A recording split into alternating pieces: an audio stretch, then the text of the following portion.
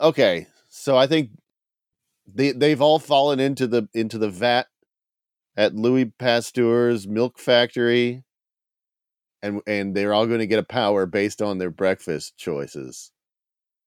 So I guess first we have to figure out what each of these characters eats for breakfast. Mm-hmm. I'm going to say, so is Molly Ringwald? She's the brain. Nope. She's the no. princess. The princess. That's right. The socialite. Anthony Michael Hall, the brain. Yeah. Okay. Well, that's an interesting dynamic, because normally I'd think of like the princess being like the one who has to have perfect grades and everything has to be perfect. That's fairly accurate. So she would be like, I have like she has like a very strict breakfast regimen, Mm-hmm. where she has like a grapefruit with a special grapefruit bowl, a hard-boiled egg, and one of those little hard-boiled egg stands.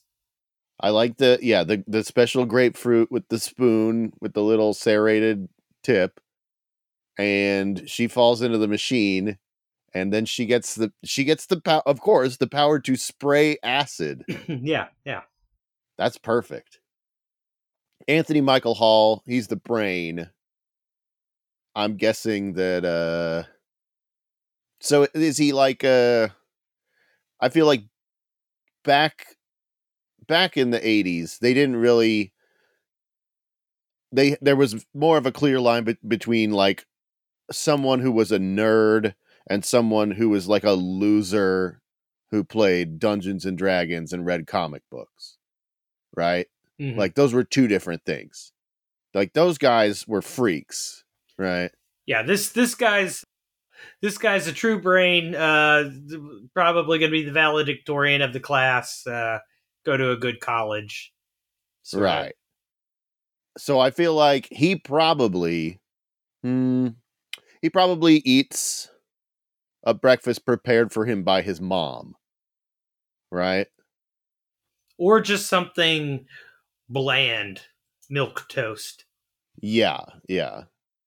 Maybe oatmeal. Okay, oatmeal. And so it's probably Quaker Oats. So are you saying he gets the power of Christopher Columbus? Christopher Columbus? Yeah. He's on the Quaker oatmeal label.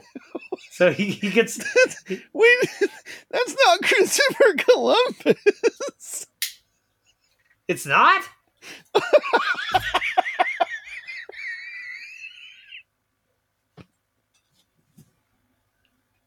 It's a Quaker man. He's got the little Quaker outfit on. Are you pulling my leg right now? I always thought it was Christopher Columbus, man. Jesus Christ. They look exactly the same.